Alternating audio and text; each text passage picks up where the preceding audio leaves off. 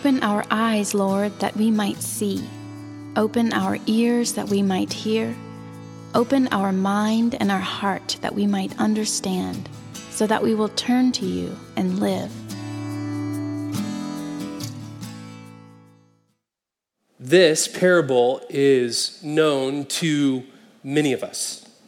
The parable of the good soils. It shows up in Mark's gospel, it shows up in Luke's gospel, and in the lectionary readings, we're given Mark's gospel account of this parable. Next week's readings, the gospel readings, would have taken on a similar theme. Jesus is going to again use the theme of seeds and of fields and of weeds. It's one of the things that comes up quite a bit in some of Jesus's teachings. He's giving us images and pictures, not just of ways of reimagining and imagining what life with God, what life in God's world can be like, will be like, but also to begin to get us thinking about what happens when we are left on our own. And so this is one of those weeks where, and I do this quite a bit, I have way more cuttings that I have to remove from my sermons than I do actual content that goes into them. And this is one of those weeks where there is a lot that we could sit with. Jesus is in many ways going to give a master class on gardening. He's going to give a master class on what is life with God and what is life in God's kingdom. Oftentimes when I've heard this parable talked about, there is a lot of time spent on the first three soils. So if you can imagine, you sign up for a master gardening class, you have real big hopes, whether it's your box garden or just the plants in your kitchen, or you have dreams of homesteading. So you sign up for this master gardener class, you go in, it's 4 weeks. And the first 3.5 weeks you spend on nothing but everything that could possibly go wrong. And so you walk out well-equipped on everything that could possibly go wrong. And then you spend half a week on how to actually cultivate what would be a healthy and good and fruitful garden. Walking away from that, most of us would be like, I don't know. I understand that it's really important to pay attention to what could go wrong. It feels really important that if we actually want to eat from the garden, that we also need to know what is supposed to go right. How is this all supposed to work? And again, most of the sermons I've ever heard, most of the teachings I've ever heard is sort of like that, spending 3.5 weeks on every type of bad soil. And oh, by the way, there is such thing as good soil, but we'll come to that some other time. So here's what I would actually like to do. I'd like to divide this into 2 parts, and next week, we're going to talk more in depth about what it actually means to cultivate good soil. I don't think we spend enough time on that. But it is also important for us to know that which keeps us from good soil. Does that sound good? All right, great. I just decided it, so hopefully it works. At a very high level, so I want to give a few points of introduction to this parable that we're going to sit with over this week and next. And so even in between now and then, I'd invite you to sit with this parable, to imagine yourself on the beach, listening to Jesus tell these stories, to picture in your mind a sower, whoever she or he is, sowing seed, and begin to just watch. Jesus describes the images, and so just to enter into this story. At a very high level, many of us have no doubt heard that what Jesus is describing are specific kind of listeners, 4 kind of listeners who, and again, I've heard this is how you're supposed to listen to a sermon. Okay, you've obviously never sat through a sermon with a small child. It sometimes feels like thorns. What kind of listeners we are, and yes, there is something to that, but there is so much more. Because what Jesus is describing is not those who hear Holy Scripture, but those who hear what? The very word of the kingdom. Jesus in this parable, and it's one of the few that he'll go on to then explain to his followers. That was the second portion of our reading. What Jesus is describing is he's describing different people and the varying responses that we have to the good news of the kingdom. And what is the good news of the kingdom? That God is triune, that he is a boundless mystery. That God is Christ-like, and in God there is no un-Christ-likeness. That any image of God, any understanding of God we've ever had or will ever have has to go through the filter of Jesus. And so whatever it is that we believe about God, if you can't find that in Jesus, then there's an invitation to begin to reimagine how we've understood God. It's the good news of the radical availability of God's kingdom here and now, that there is the availability of a different kind of life, that beloved, life doesn't have to be this way. Wherever you find yourself, whatever you are experiencing, whether by your own decisions, the decisions of others, or just what feels like the circumstances of life, it doesn't have to be this way. The good news that you and I are beloved image bearers.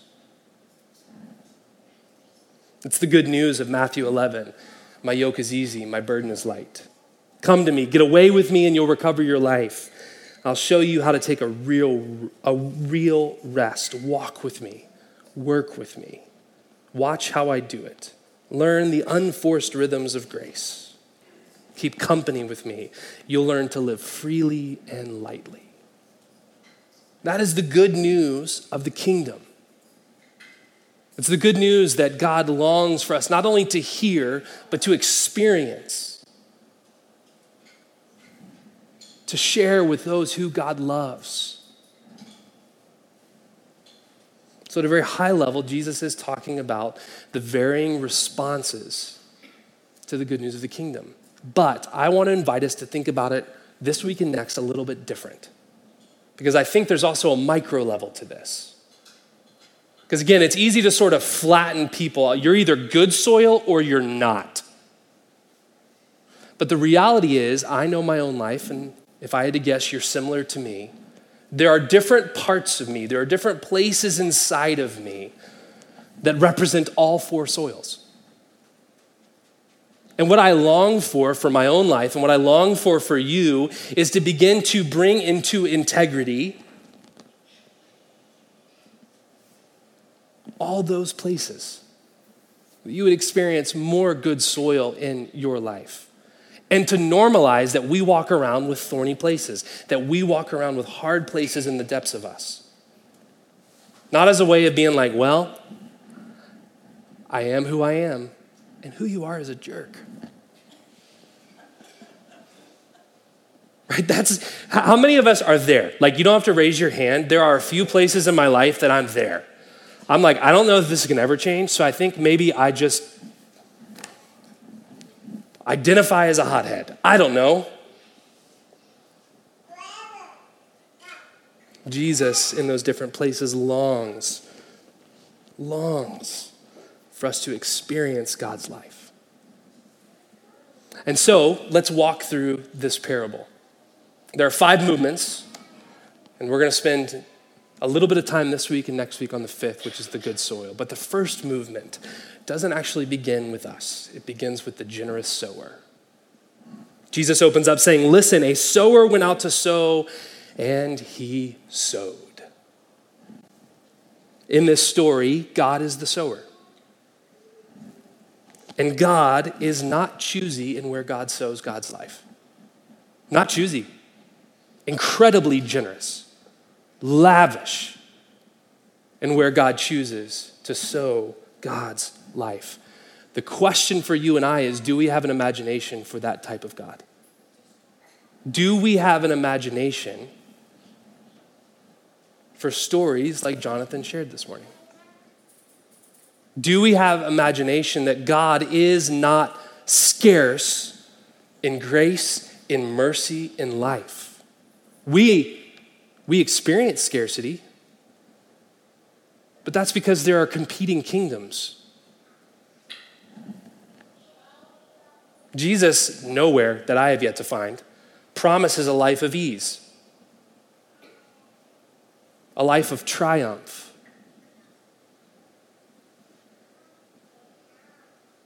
But what Jesus does promise is to not just be with us like an arm around the shoulder.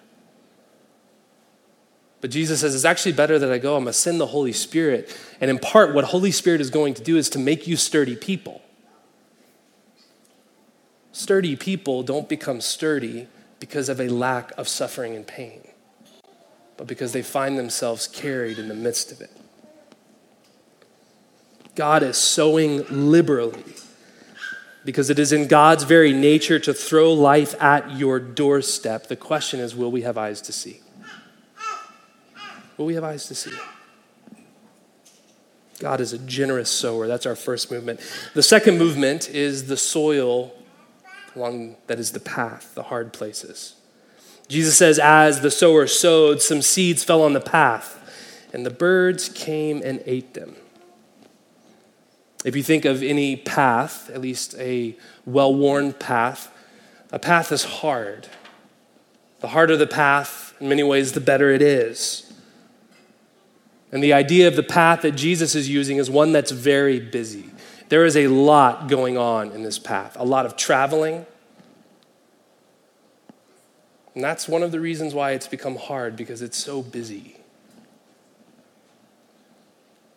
Where are those places in our lives that have become hard? That have become worn down, become so traveled, so busy? Maybe another way to put it, to maybe get at it a little more head on, is where are the places in you that in a moment of honesty,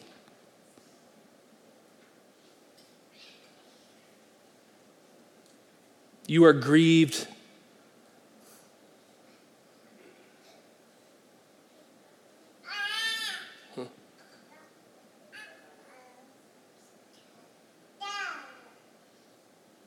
Where are the places in you that have become what they've become that 5 years ago you would have been never? That would never have been me. That would never have been me. An addiction that you've seen friends walk through, that maybe you walked through and thought you were done with, and you find yourself in its throes again.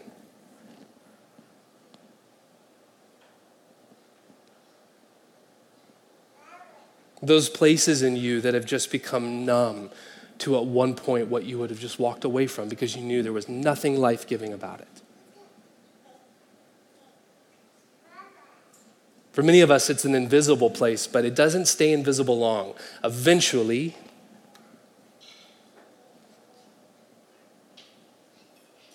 it comes out.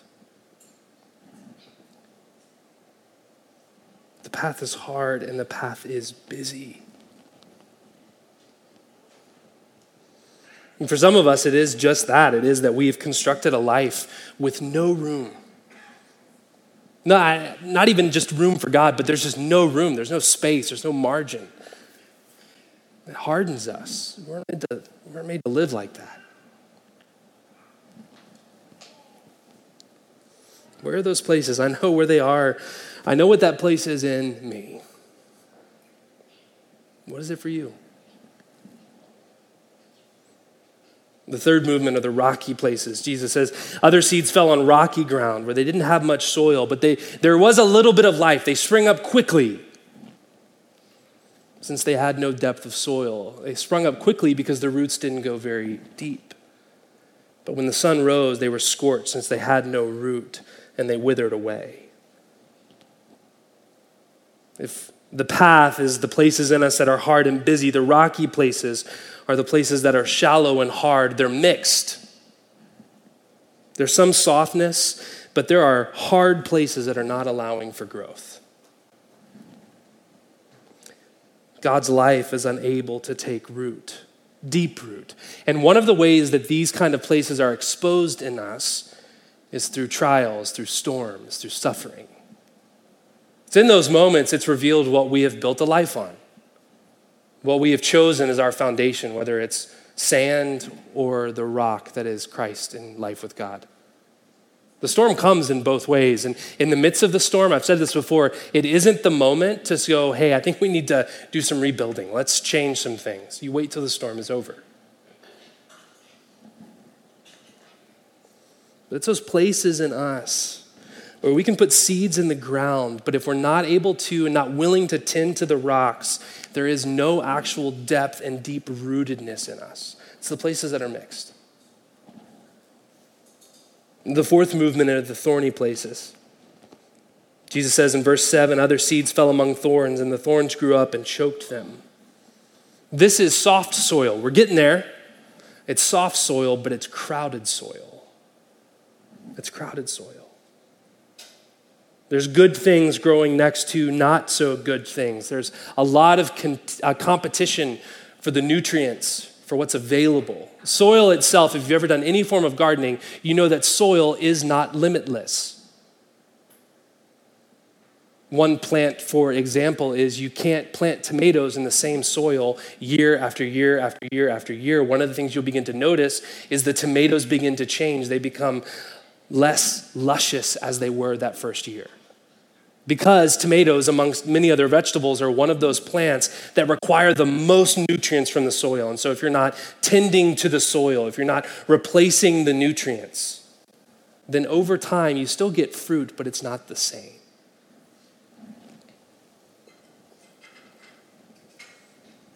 The thorns in Jesus' story are growing. They're growing quite well. Some of them are maybe even flowering. But the reality is that they are choking away the life, the actual life, what we long to grow in those garden places. And there may not be a lot of hardness like there was in the hard places or the rocky places, but there is a lot of prickle. Not a lot of hard, but man, there's a lot of prickle. And friends, one of the things we find out sometimes the hard way is that without space in our life, we cannot know what these choking forces are. It's one of the things that in this story of Jesus, which I think is just in so many ways masterful. I could spend weeks upon weeks. Is at the center of all of this, I think, is an invitation to pay attention. To pay attention. None of us would garden by just walking out into our yard and just throwing tomato seeds. Walking away and being like, I wonder why I'm not getting any tomatoes. You imagine that? You're sitting around having coffee with a friend and they're just like, my garden's just not. And you're like, well, let me come over and let me take a look at your garden. I'll see if I can help. So you pull up to their house. They're standing in their front lawn and you're like, hey, I'm so excited to garden with you today. I brought all my tools and my knee pad and my special gloves.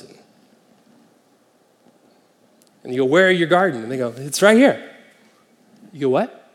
They go, yeah, it's right here. You're like, no, I get it. That's crabgrass. They go, no. Tomatoes, cucumbers, onions, potatoes are somewhere over there. You go, okay. Got it. Whole Foods has a great produce section. Aldi, if you're looking for like a little bit more of a deal, you'll see the spillers there. Great produce. It's really good because you are not eating anything. There's an invitation to tend, to pay attention, to learn from the master gardener. And Jesus will go on to describe what is choking in the thorny places: cares, riches, pleasures, things that are good things but can prevent the things of God, the life of God, the fruit-bearing potential of God's life in our life from coming to maturity in us. And then Jesus goes on to go, and then there's the good soil, the fruitful places. There's good, clear, receptive soil that has to be tended, cared for, prepared. So the question is, when it comes to good soil, how do we define what good soil is? Do we each get to define that for ourselves? I would argue no. Jesus shows us what good soil is and leaves enough ambiguity that it honors who we are, individually, corporately.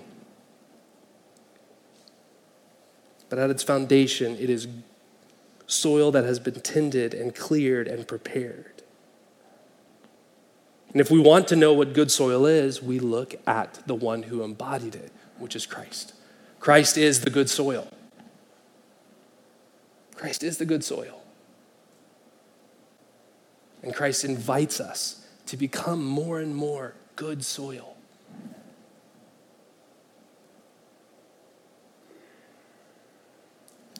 And this is why I split it in two. Because next week, I want to spend some time thinking about, okay, great, but how? How do we tend to soil? Soil is our soul. It's our heart, it's our bodies, it's our minds, it's our relationships, it's our spirit. God longs for it to be fertile, well-tended, to produce fruit and life. So how? We'll talk about that next week. But here's what I want to invite us to do to close this out. I want to invite us into some silence and some reflection. And Psalm 42:7 reads, "Deep calls to deep." And perhaps somewhere in the subterranean chambers of your life, you've heard a call to deeper, fuller living. And the question for this moment is, what will we do with that? And so I'll invite you just to settle in with your eyes closed, if you're comfortable with that. As you think through this story of Jesus that we've just barely begun to scrape the surface on, I invite you to recall an idea or an image. Maybe it encouraged you, maybe it challenged you.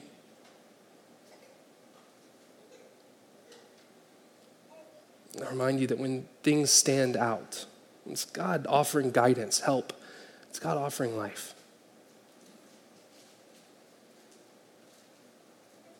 As you recall that idea or that image, I want you to invite you to practice some curiosity. What does it say about where you are in this moment? What does God want to say to you? What does it even say about God?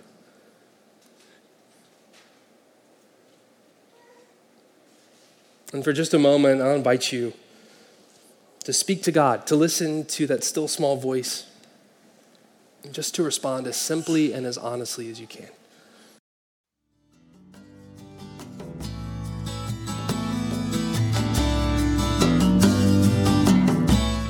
The Lord bless you and keep you. The Lord make his face to shine upon you and be gracious to you. The Lord lift up his countenance upon you and give you peace.